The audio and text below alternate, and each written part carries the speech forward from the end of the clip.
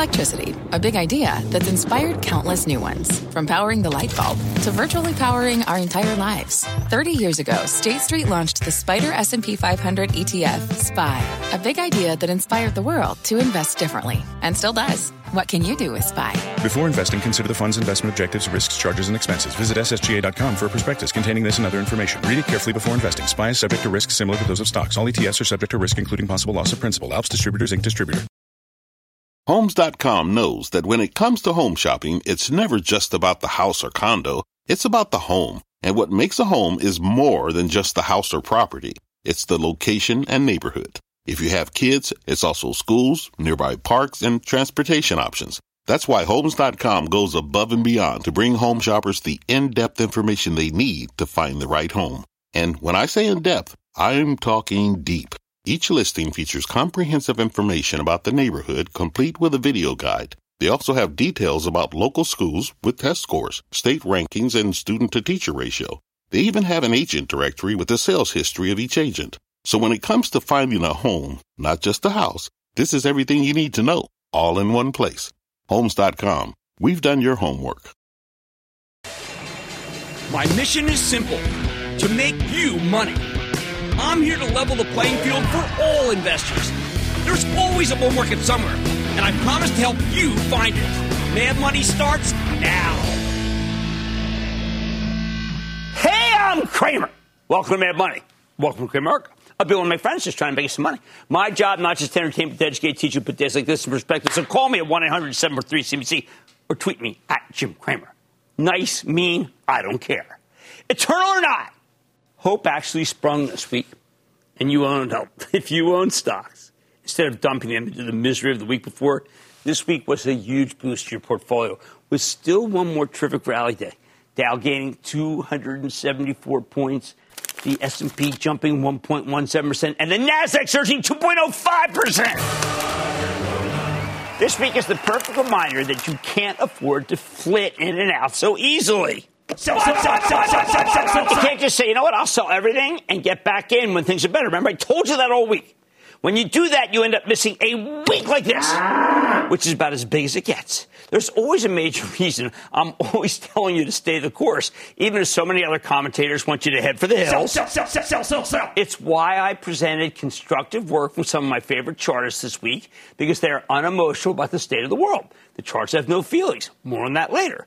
Remember, most of the big gains each year happen on just very few days. You have all these trading days of the year, but most of the gains occur in a cluster, and then they're over. So we must ask ourselves, will that be the case next week? Let's take a look at our game plan. All right, we start Monday as we started every Monday since the Russian invasion of Ukraine, with a slim, small hope that there's some success in the peace talks. So far, so bad. And I don't see why anything will stop Putin's advance, except maybe Mother Nature, which could make it too rainy for him to bring in the new equipment he needs if he wants to start leveling major cities. That's actually true, by the way.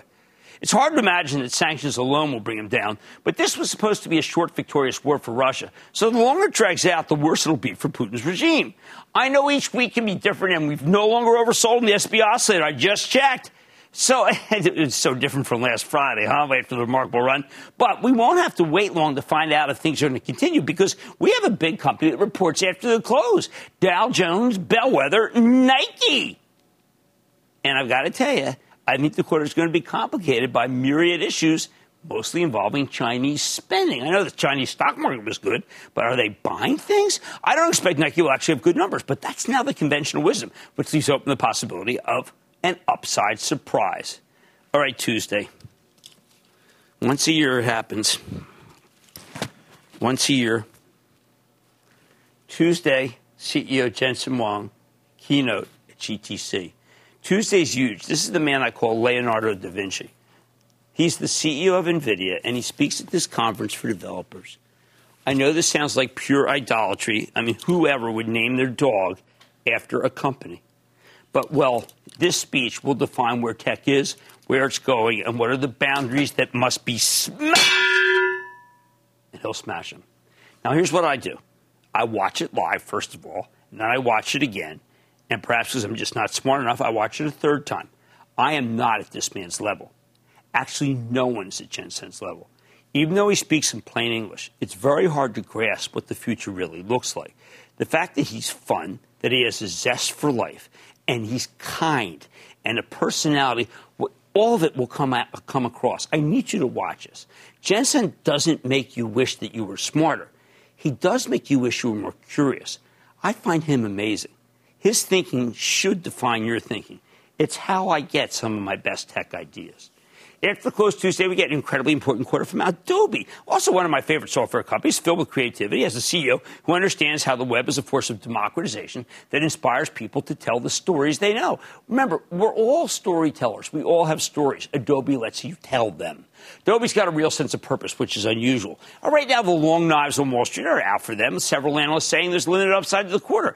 I think it'll be better than that, but the standards have gotten ridiculously high for this fabulous company.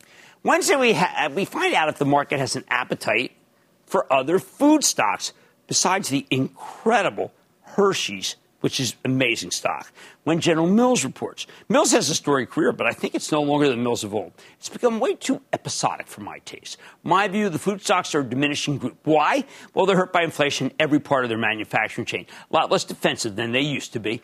After the close, we hear from KB Home. Now, I keep waiting for a home builder that says, you know what, we have slack in demand because interest rates have gone higher. Mortgage rates are now 4%. It sure has not happened yet. Given that Lennar talked a very good game about how the world's shaking out right now, and that was a very good conference call, by the way, I bet KB Homes blows away the numbers and even gets some recognition for doing so. As for the response to higher rates, they'll probably predict that demand remains rabid for homes in California. All right, next up, a little curious, I know, Ollie's Bargain Outlet Holdings. Now, I am a proud member of Ollie's Army, meaning I belong to a club that gets special deals from this down and dirty outlet chain, one that sells marked-down merchandise that is basically offloaded from other retailers that need cash that Ollie's has. And they buy the stuff for next to nothing, and they sell it to you for a little next to nothing. Now, speaking of bargains, I just bought a terrific book about the last days of Nazi Germany for under $1 at Ollie's, even though it was water-warped and could have doubled as a door jamb. I think it was a bargain. The key thing for Ollie's, how do you think I made money? Wait, by buying books full-time on Amazon? I go to Ollie's. Anyway, it's whether they can get their hands on enough inventory. I mean, they exist to take unsold inventory from other retailers. But what happens when consumers are willing to pay full price for pretty much everything and there's nothing to sell? Well, maybe you go get water-damaged books, right? Bad news for Ollie's Army. Next up, earlier this week, we went to see Steve Squeri. Remember, he's the excellent CEO of American Express, who talked about how people are going out. And again, they've been cooped up for ages. Now, I want to know, are they going to Capitol Grill? Are they going to Olive Garden? Are they going to Longhorn Steak? We'll find out when parent company Darden reports on Thursday morning. Stock's been acting a little funky lately. Given that they have all different demographics attending, it gives you a fabulous sense of where we are. I had a really good brunch at Longhorn recently. They have killer just absolutely killer Bloody Marys. I'm not kidding. I mean, my wife doesn't even like them. She tried one. After that Baconator thing, I shouldn't have mentioned that. We'll take it out in post-production. Friday, we get the Michigan Consumer Sentiment Report, and I'll be glued to this one because the level of dissatisfaction with this country seems mighty high. This is an important number for Jay Powell because the desire of Americans to spend their darn fool heads off is surely waning. I regard this number as a great harbinger of Home Depot and Lowe's, as we'll soon turn the page to gardening and outdoor living season. And I'll tell you that gardening season is like Christmas for them. And if things are gloomy, well, their numbers won't make it. By the way, I still like Lowe's really much. Now, after this huge week, it's normal to expect some profit taking. So it wouldn't surprise me if we have some bitter days ahead. I need you to steel yourself. But I will say this. After the gains we've had this week, you got to go over your portfolio. The dip buyers, or at least the few left, the ones so disdained by professionals, they might be back, knowing the Fed is a month away, but you don't have anything of consequence until another week's time. But here's the bottom line. If you still own the stocks of unprofitable companies that don't even have any good cash flow and sell at high price multiples to sales, I'm begging you to use this chance, started by today, to do some selling and reposition yourself into more tangible companies with much cheaper stocks that I will give you in tonight's show. I'm going to give them to you. But if you own good, profitable companies, buckle up. It's your time. Let's go to Derek in California. Derek! Booyah, Jim. First-time caller, long-time listener. You're I like a national those. treasure, I like sir. the first-time, long-time. That's what they call them, guys. First-time, long-time. Right. Earlier, you were discussing Northrop and LMT and Raytheon, and you said LMT had the shoulder fire. I recently heard a report saying that the military is going to be spending 35% less on the F-35. Jim, how do you feel about ticker symbol LMT? All right, look. Sometimes you have to look at these companies. You have to say, who is the CEO? And the CEO for that company is Jim Cramer. Remember him from American Tower? When that stock was at 50, he came to me and said, listen, there's people betting against me, making up lies, doing this and that. You know what? He's darn right. I think Lockheed Martin's a buy. I want to go to Bo, who is in Florida. Bo. Booyah, Jimmy. I hope all is well, my friend. It's not bad, actually. It's not bad. I'm going to be hanging with my daughter this weekend. We're going to be streaming. You know what people do. We binge, but just on product.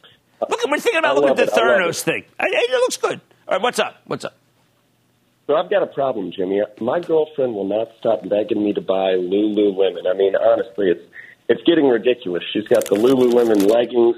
She's got Lululemon golf outfits, Jim. She doesn't even play golf.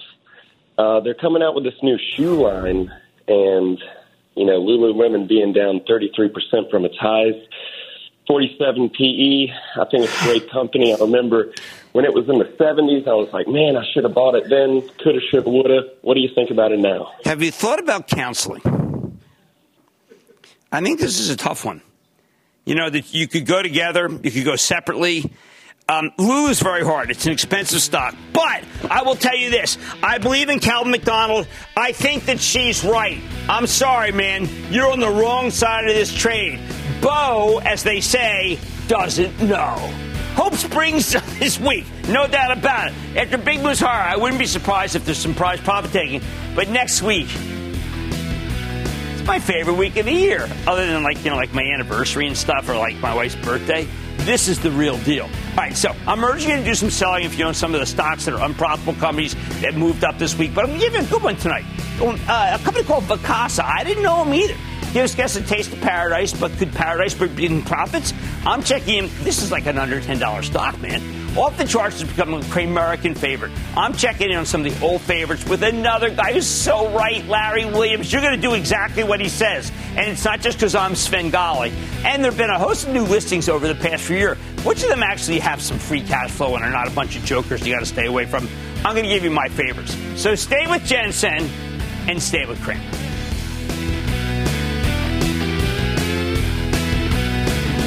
Don't miss a second of Mad Money. Follow @Jim Cramer on Twitter. Have a question? Tweet Cramer. #MadTweets. Send Jim an email to madmoney@cnbc.com or give us a call at 1-800-743-CNBC. Miss something? Head to madmoney.cnbc.com. Take your business further with the smart and flexible American Express Business Gold Card. It offers flexible spending capacity that adapts to your business. You can also earn up to $395 in annual statement credits on eligible purchases at select business merchants. That's the powerful backing of American Express. Terms apply. Learn more at americanexpress.com/business gold card. Fact. Running a business is not getting easier on your wallet. With higher expenses on materials, employees, distribution, and borrowing, everything costs more. Also a fact. Smart businesses are reducing costs and headaches by graduating to NetSuite by Oracle. NetSuite is the #1 cloud financial system, bringing accounting, financial management, inventory, and HR into one platform and one source of truth. With NetSuite, you reduce IT costs because NetSuite lives in the cloud with no hardware required. Accessed from anywhere. You can cut the cost of maintaining multiple systems because you've got one unified business management suite. You improve efficiency by bringing all your major business processes into one platform, slashing manual tasks and errors. Over 37,000 companies have already made the move. See how you'll profit with NetSuite, and then you can think of all the ways you could be spending the money you save. Company retreat in Malibu, anyone? By popular demand, NetSuite is offering a one-of-a-kind flexible financing program for a few more weeks. Head to netsuite.com to start saving.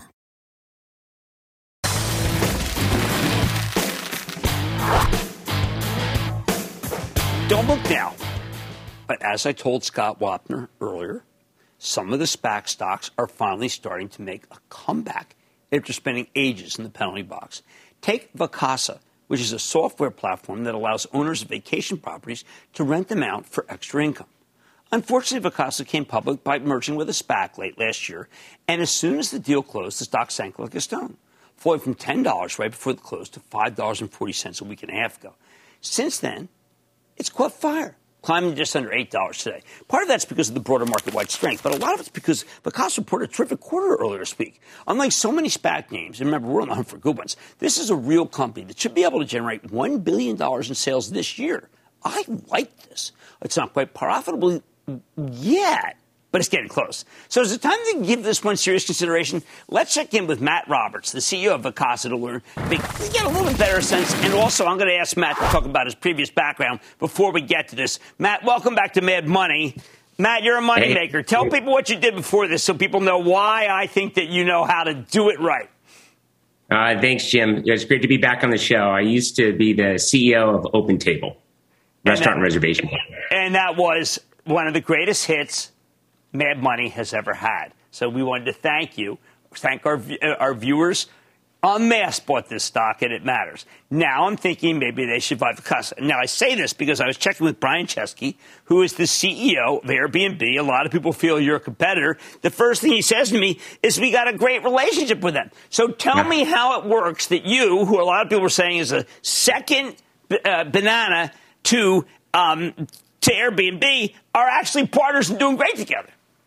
Yeah, we're great, strong partners with Airbnb, Booking, Vrbo.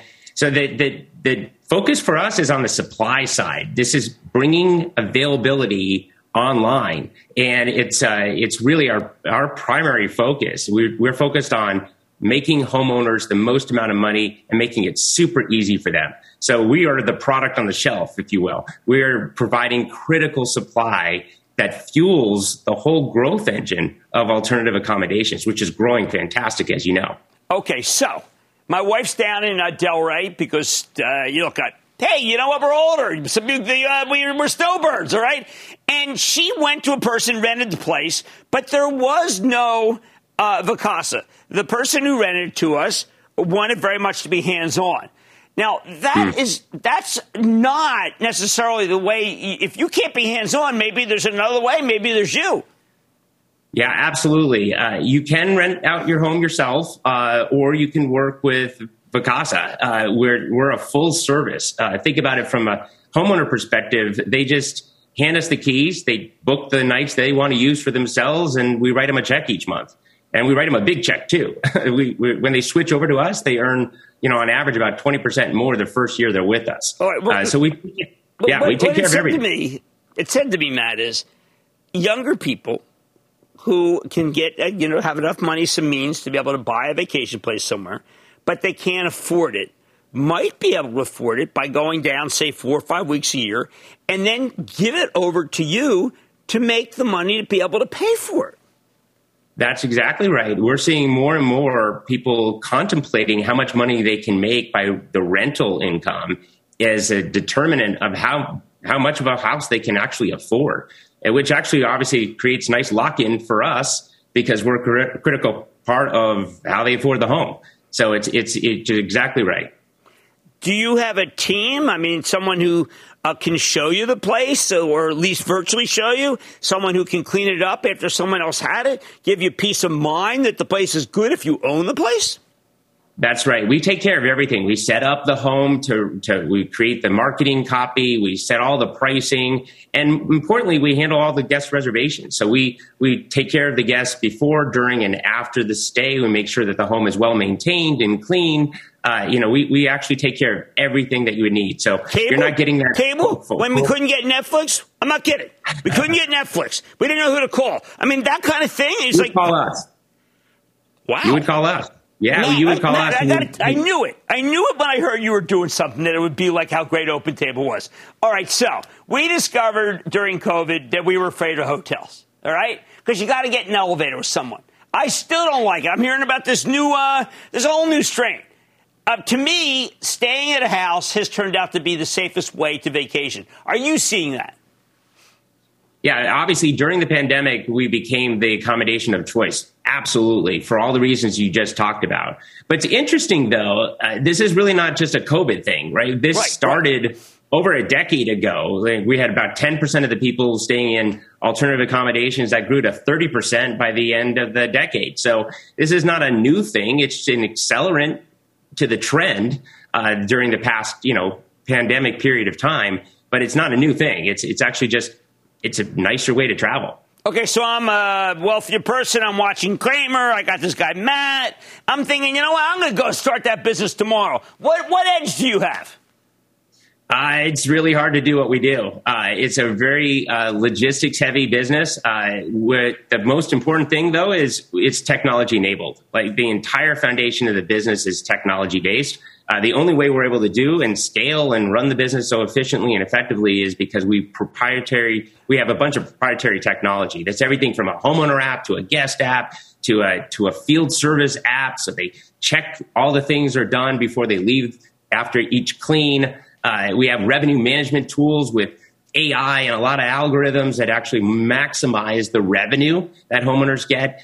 That stuff takes time and expertise to build, and that's what we've done, and we built it to scale. All right, well, I'm going to tell people, I usually don't do this. This guy made everybody a lot of money, okay? Matt Roberts made a lot of money for people. I think he's going to do it again with Vacasa, all right? I don't do that typically. I'm saying it now. Matt, great to see you again. Thanks, Jim. Guys, small dollar stock. I immediately called my wife. I said, should we be looking at property? Because we got this guy on our side, just like we did when we opened our restaurants. Mad Money's back after the break.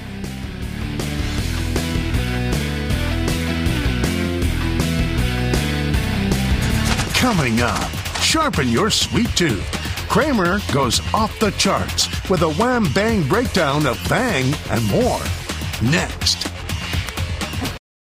When you're hiring, the best way to search for a candidate isn't to search at all. Don't search, match with Indeed. Indeed is your matching and hiring platform with over 350 million global monthly visitors, according to Indeed data, and a matching engine that helps you find quality candidates fast. Use Indeed for scheduling, screening, and messaging to connect with candidates faster. Plus, 93% of employers agree Indeed delivers the highest quality matches compared to other job sites, according to a recent Indeed survey. Leveraging over 140 million qualifications and preferences every day, Indeed's matching engine is constantly learning from your preferences. Join more than 3.5 million businesses worldwide that use Indeed. Listeners of this show will get a $75 sponsored job credit to get your jobs more visibility at Indeed.com/madmoney. Just go to Indeed.com/madmoney right now and support this show by saying you heard about Indeed on this podcast. Indeed.com/madmoney. Terms and conditions apply. Need to hire? You need Indeed.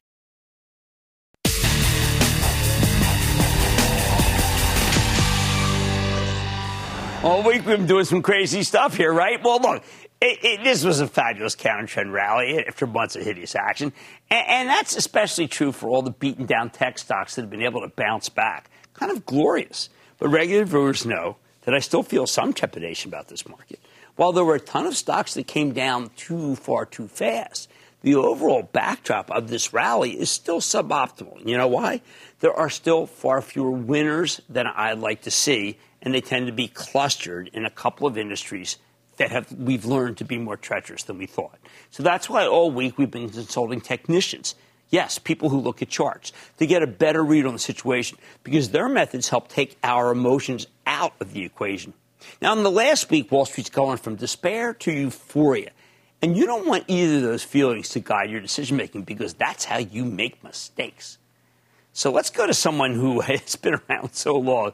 I love the guy. I'm talking about checking in with Larry Williams. He's a legendary technician and market historian who's been trading stocks, futures, and commodities since I still had a safety blanket and diapers that you didn't dispose. Larry's written more than a dozen books. He's created a ton of his own proprietary indicators. Everybody uses them. And most importantly, he's got a magnificent multi-decade track record that's only gotten better since COVID threw the markets in disarray. I don't know if you remember, he actually called the exact bottom in the COVID sell-off. So rather than focus on the averages again, I said, hey, Larry, what are you looking at? And he said, well, let's drill down into some specific names from both the market's old guard and its new leadership, with the last one being one that I think everybody who's watching is going to get comfortable with. We're going to start with the old guard, which is FAANG. You remember that acronym I came up with? Facebook, now Meta Platforms, Amazon, Alphabet, Netflix, and Google. Now, Amazon, Apple, all right? Now, look, listen to me. While these are formerly hot names, they've struggled since the Fed started getting serious inflation back in November. Some have held up better than others. But just like I have a lot of those, a lot of the tech stocks that are profitless, these guys also peaked too. They all peaked. They've all been hurting.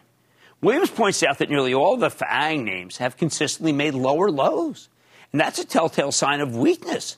I have to own this because you know that most of the Charitable Trust owns these stocks. And they've not been good actors. I mean, Facebook's been the weakest. Apple made a lower low earlier this month. Amazon did the same thing. Netflix is so ugly that it's challenging Facebook as the weakest in the cohort. This isn't the way it used to be. But now take a look at the daily chart of my favorite. Take a look at the daily chart of Alphabet, which we actually bought more of for the Charitable Trust when it dipped. One of the few that we did. This is the artist formerly known as Google. Unlike the other FAANG plays, Alphabet's got a stable floor of support. It hasn't made a lower low. Look at this. It hasn't made it. This tells Williams that the stock's been in strong hands. It's under accumulation, meaning the big institutional money managers never truly stopped buying. Whereas the rest of FAANG experienced moments of mass capitulation where tons of shareholders threw in the towel and became sellers, Alphabet's shareholder base didn't go anywhere. According to Williams, when a stock holds up like this while the broader market's getting hammered, it's one of the strongest patterns he knows. This alone should make you own some Alphabet. But we're not done. Take a look at the blue line at the bottom of the chart, okay? This is the on-balance volume indicator, all right? It's a cumulative indicator that measures volume flow, adding the volume on up days, then subtracting the volume on down days. For charts, this volume is like a lie detector. With Google, you see what's known as a positive divergence here. While the stock tested its January low in late February, okay, and March, the on-balance volume line held substantially above those levels. This is such a bullish pattern that it shakes me to see how great this one is. Next up, take a look at the action in Google plotted next to one of Williams' proprietary indicators that measures professional accumulation. Here you can see Google made a couple of peaks going back to November, all right, when the stock went higher while the professional accumulation line went lower. That told you big institutions were selling. Right there, buying of just, we don't know who's buying it, but we know the pros, because of the Williams index, the pros were selling. All right, now keep that in mind. Now Williams points out that we have the reverse. The stock's moving sideways while the professional accumulation line is headed higher. Again, this is so bullish. Now, I'm going to blow your minds with this one. Williams also likes to look at seasonal patterns. Actually, that's one of his favorite things to do. How stocks typically do at a given point in the year. Now, check this out. With Google, there's a strong seasonal pattern where the stock tends to rally from April through July. Late March tends to mark the stock's seasonal bottom. Well, guess what next week is? Late March. According to Williams, in the last 14 years, if you booked Google on the first day of April and sold it 20 days later, you would have made money, take a guess, 92% of the time. 92%. Don't you want in on that? There's one other FAANG name that's held up better than the average, although not quite as good as Google, but, I like this one, too. It's called Amazon. All right, the stock's now bouncing hard off its lows, and Williams is betting that it's got more room to run. First, check out the daily chart of Amazon plotted against the seasonal pattern. Here we go again.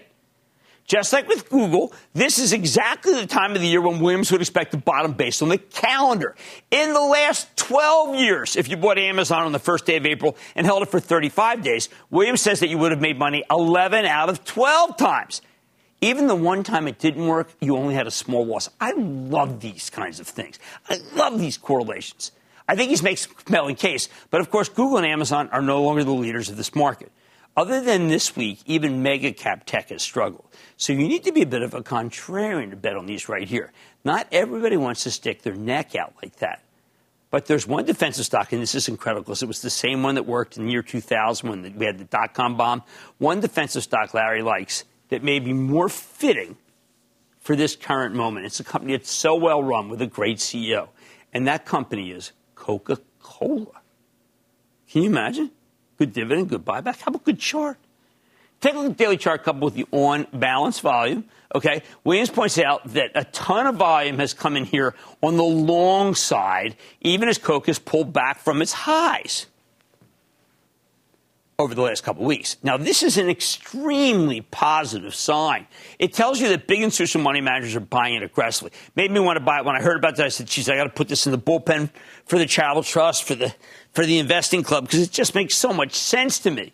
Coke is exactly the kind of stock that hedge funds love to own at this point in the business cycle, which is a key reason why it's been able to outperform the major averages. Williams is betting that outperformance will continue.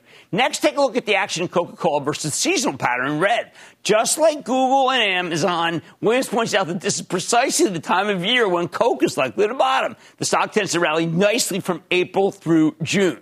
Now, Williams also looks to search for all sorts of correlations in order to find reliable trades, and he's found one with Coke. I want you to take a look at this chart. This shows you Coca-Cola in black. This one blew my mind. And sugar prices. Sugar prices push forward about 1 year in blue. Almost all of this company's products are based on sugar. And what Williams sees here is that there's a powerful relationship between Coke's share price and the price of sugar. In fact, it's almost uncanny how closely Coke's stock follows the action in sugar from a year ago. Okay? You might expect the stock to go down after sugar goes up because it's a major input cost for them. When you push the data forward 1 year, Williams finds that Coke's stock follows sugar. If the pattern holds, it means that Coke can continue to rally. The bottom line, oh man, is this a confusing moment for everybody, right? But like I tell you every night, there's always a bull market somewhere. Right now, the charts, as interpreted by Larry Williams, suggest we've got incredibly bullish action in Google, very good bullish action in Amazon, and money in the bank action in what we call knockout Coca-Cola. I would not bet against Larry Williams. Let's go to Mark in Florida. Mark. Hi, Jim. I enjoyed the talk by you and Jeff this morning. Oh, thank you. Our 10:20 morning meeting. I am telling you, everyone should be in the club. It's the most candid, and we talk about personal stuff in order to make you money, which I love. Let's go to work together. Mark. Okay, my question's about Unity Software. I bought it at 130 and sold it at 176 as it declined. It's bounced back a bit the last few days. Independent analysts rate it poorly, but I value your judgment more than theirs. Do you think it's worth repurchasing at this point? Unity is a company with John Riccitiello that's come all the way down, was up 4.7% today, to the point where I think that it can make 20 points for you. I don't think it's going to go all the way back to 210, but Mark, I do think it can rally. But remember, it doesn't earn money, and I'm focused on companies that earn money. Companies like Coca-Cola, companies like Amazon, companies like Google. I have to tell you, if you don't buy the Coke or the Google, if you're a trader, I think you're making a big mistake.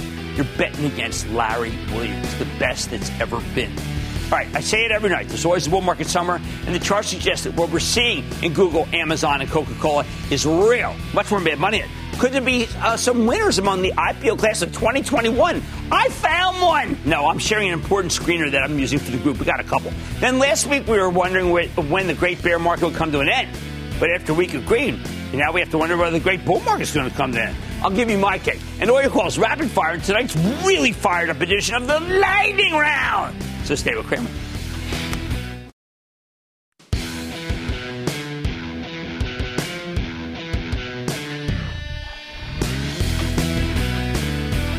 You know me, I spent a lot of time trash talking the 600-odd companies that came public last year.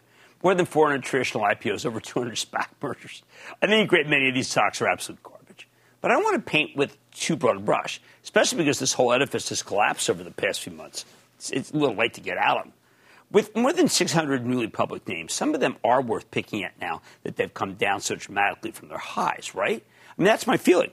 If you know what you're looking for and you're bold enough to take a chance in them, you actually might be able to spot some real good opportunities, but it's very difficult. We've tried being opportunistic with this group before. It worked out pretty well, frankly. The key is to be rigorous. In late January, we ran a screen of newly public stocks. We were looking for companies on track to earn money this year with reasonable price to earnings multiples. I highlighted 12 of them. Fast forward nearly 2 months, and 9 of these 12 stocks are actually up, despite this being an incredibly difficult period for the market in general, and newly minted stocks in particular. In fact, the group's up roughly 10% on average. So this worked. This screen worked for us. So let's go back to the well, right? We're going to go back to the IPO and SPAC well with a more refined approach this time, though. Last time we picked among the rubble, we were looking at earnings. This time we're looking at cash flow. Why cash flow, you ask? Because we're taking our cue from Bill Smith, the co-founder and CEO of Renaissance Capital, perhaps the best IPO expert out there right now. Every Sunday, Smith puts out a free newsletter that we read religiously. By the way, you should sign up for this thing. This year, they've become pretty dour. But a couple weeks ago, Smith included a throwaway line that really caught my attention. After a ton of gloom and doom about the hideous performance of recent IPOs, he pointed out this quote, 2021 IPOs with positive free cash flow have higher returns than the rest. That's why we're looking at free cash flow. Since November's Investing Club meeting, I've told you the new Mad Money party line. At this point in the business cycle, you want to own companies that make stuff and do things, turning a profit in the process, ideally enough for profit they can turn some of that profit to you via dividends and buybacks. That's a big ask for a company that just came public. They're usually in growth mode, so it makes more sense for them to invest in the business than waste money on dividend payments. Free cash flow isn't an easier lift, and it still gives you a clear idea of what a company's really doing, whether it's making money or not. So let's go to work. On the traditional IPOs from the class of 2021 and 2022, along with the 151 stocks in the CNBC Post-SPAC Index, only 380 of them are still large enough for me to talk to about on television. From those 380 new listings, excluding the 42 where we couldn't find enough data, there were 125 names that had positive free cash flow in 2021. Discouraging, but not surprising. A lot of junk came public last year. Next, we consider valuation. So we cut anything that's trading at more than 40 times its free cash flow. Then we also threw away some Chinese and Russian and Cypriot stocks that are geographically tough to own right now. That left us with 60 names. There were some surprises. For instance, I didn't expect to see Wheels Up in there. That private jet rental club and a post-SPAC stock, been a horrific performer. Yet they had positive free cash flow last year. Even with the stock at $3 and change, though, I'm not tempted. I'm not tempted because they're set to keep losing money until 2025. Not good enough for me. We also found some overlap with our January screen based on positive earnings. Playtika, Open Lending, Traeger, Solo Brands, all of these continue to have my endorsement. But tonight we want some fresh ideas. After poring over the 60 newly public stocks that passed the test, there are 5 that I think are okay. First is Hayward Holdings. This is a maker of pool equipment and related automation systems. I've been watching since it came public a little over a year ago. I love the pool business. It's one reason I've been recommending Pool Corp for ages. Hayward Holdings occupies a similar position, but is a very consolidating industry.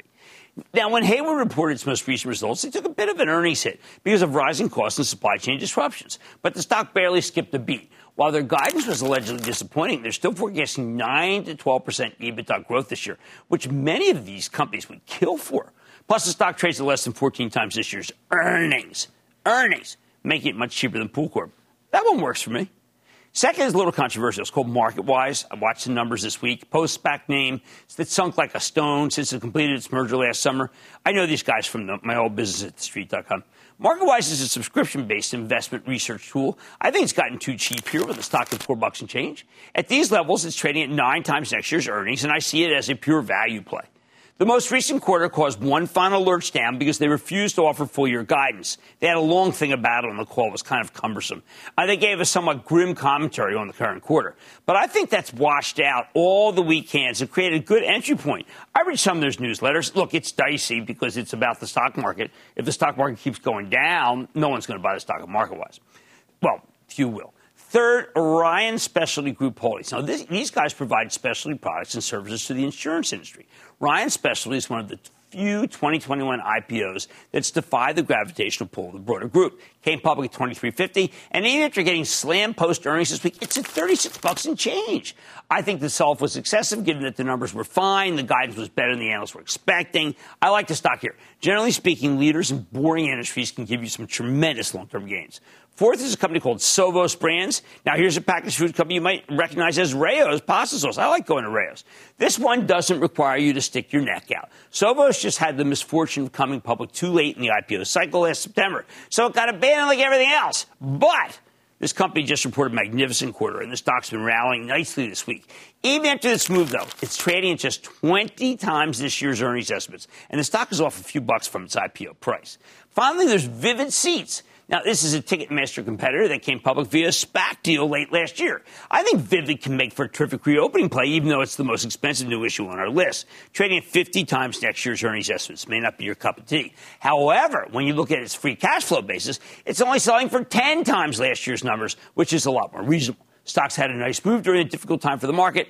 I think it's got more room to run. Vivid Seats. Bottom line, if you're willing to be disciplined in your approach, you've got my permission to sift among the rubble of last year's IPOs and SPAC mergers. That's why I like Hayward Holdings, MarketWise, Ryan Specialty Group Holdings, Sovos Brands, and Vivid Seats. Mad Money is back after the break.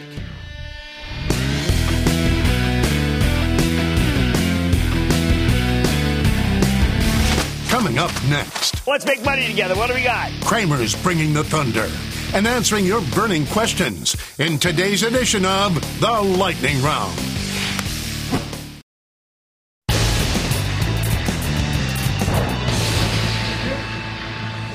It is time. It's time for the Lightning Round.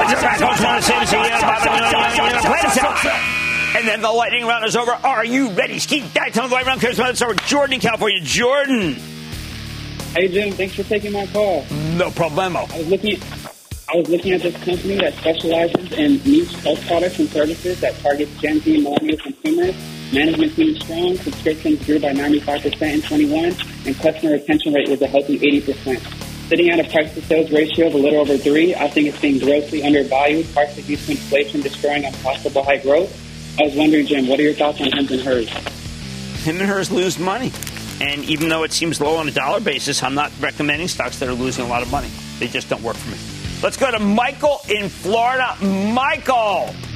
Hey, Jim, big booyah to you from Florida. The Nice. stock I get a question about is a stock that came down huge after a special dividend payout a while back. It has a dividend of 12.94%, and it's only at $5.40. What is your opinion on Two Harbors?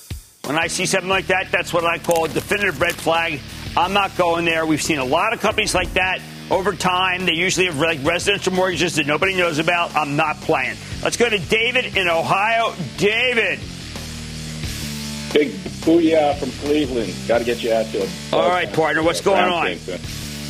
I'm calling about Shell Midstream, SHLX. Bought it for the dividend. It's since been reduced from $1.84 to $1.20. Stock took a hit, but there's a buyout offer from an affiliate, Shell Pipeline Company. I don't think we need to do this. I think that this is, I want you to do enterprise product partners. I want to give you some upside. EPD, that's the best one if you want to be in that group now. And it's got a 7.7% yield and it's really well run. How about Steven in Georgia? Steven. Hey, Jim. Thanks so much for taking my call. No problem. I'm a senior at the University of Georgia, and I've been a fan of Mad Money for a few years now. Thank you. I wanted to hear your thoughts on the recently announced strategic combination between Healthcare Realty Trust, ticker HR, and Healthcare Trust of America, ticker HDA. The stock is down around 13% year-to-date. Are you a buyer? I don't know. I thought that made a lot of sense. By the way, I like Ventas, too. I'm trying to figure out how many guys from Georgia Defense are going to come public. I think that you've got a good one. I like it, and I like your attitude toward the stock market. I need to go to Philip in Georgia, please. Philip. Booyah. Booyah. First-time caller, long-time listener. Excellent. Hey, look, I invested about 18% of my portfolio in DraftKings. That's too high. I like Jason Robbins. I work for DraftKings. I think that Jim Chanos says it's a great short. I think the time they're shorted, the stock was much higher. They're going to be a winner, but I think you got to cut that to 10%. That's too much. You have too much in that one stock. Let's go to Jorge in California. Jorge. Thank you for taking the call. Of course. I'm interested in what you have to say about GILD. No, I know it looks very, very cheap. But you know what? That's not why we buy drug stocks. We buy drug stocks because they've got growth, and Gilead has none. And that, ladies and gentlemen, is the conclusion of the Lightning Round. The Lightning Round is sponsored by TD Ameritrade. Coming up, has the Bears' roar become a bore? How did the Bulls trample doubters in a week rocked with uncertainty? Find out next.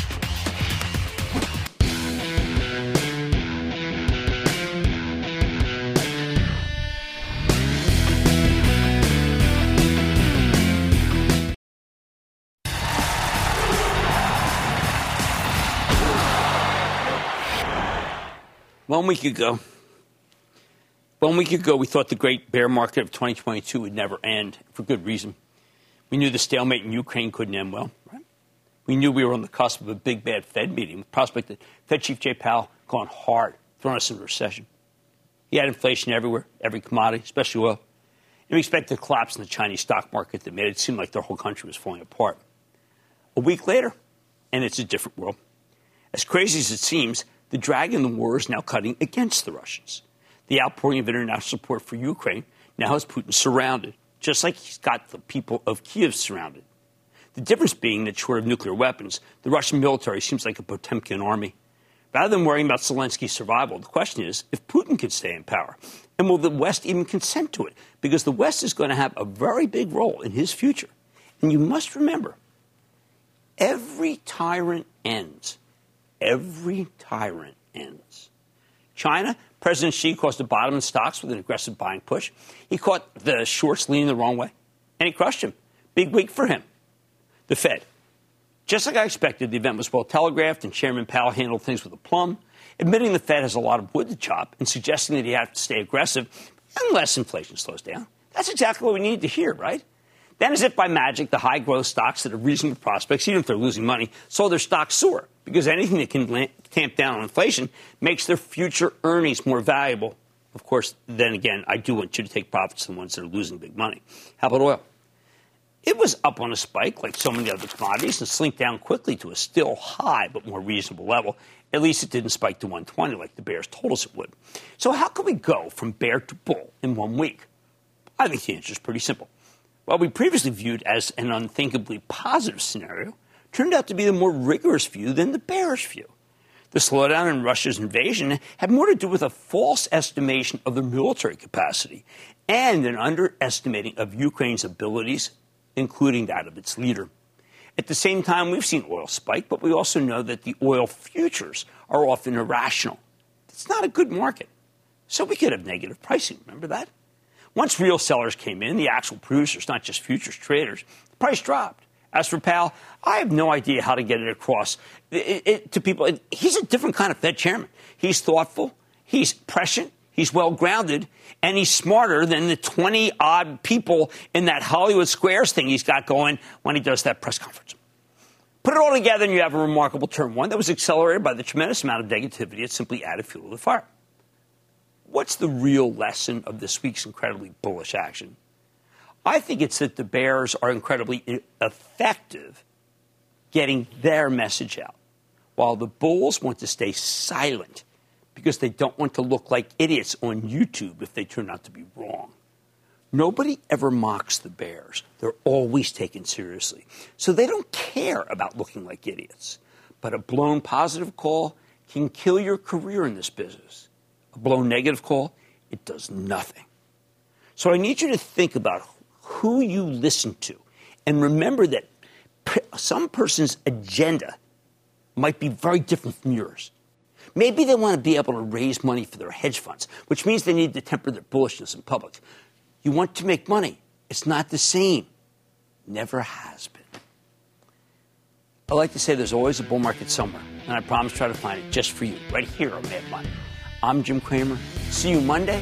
The News with Shepard Smith starts now. This podcast is supported by FedEx. Dear small and medium businesses, no one wants happy customers more than you do. That's why FedEx offers you picture proof of delivery, packageless and paperless returns, as well as weekend home delivery to 98% of the U.S. on Saturday and 50% on Sunday. See the FedEx service guide for delivery information. FedEx Ground service is also faster to more locations than UPS Ground. See what FedEx can do for your business. Absolutely, positively FedEx.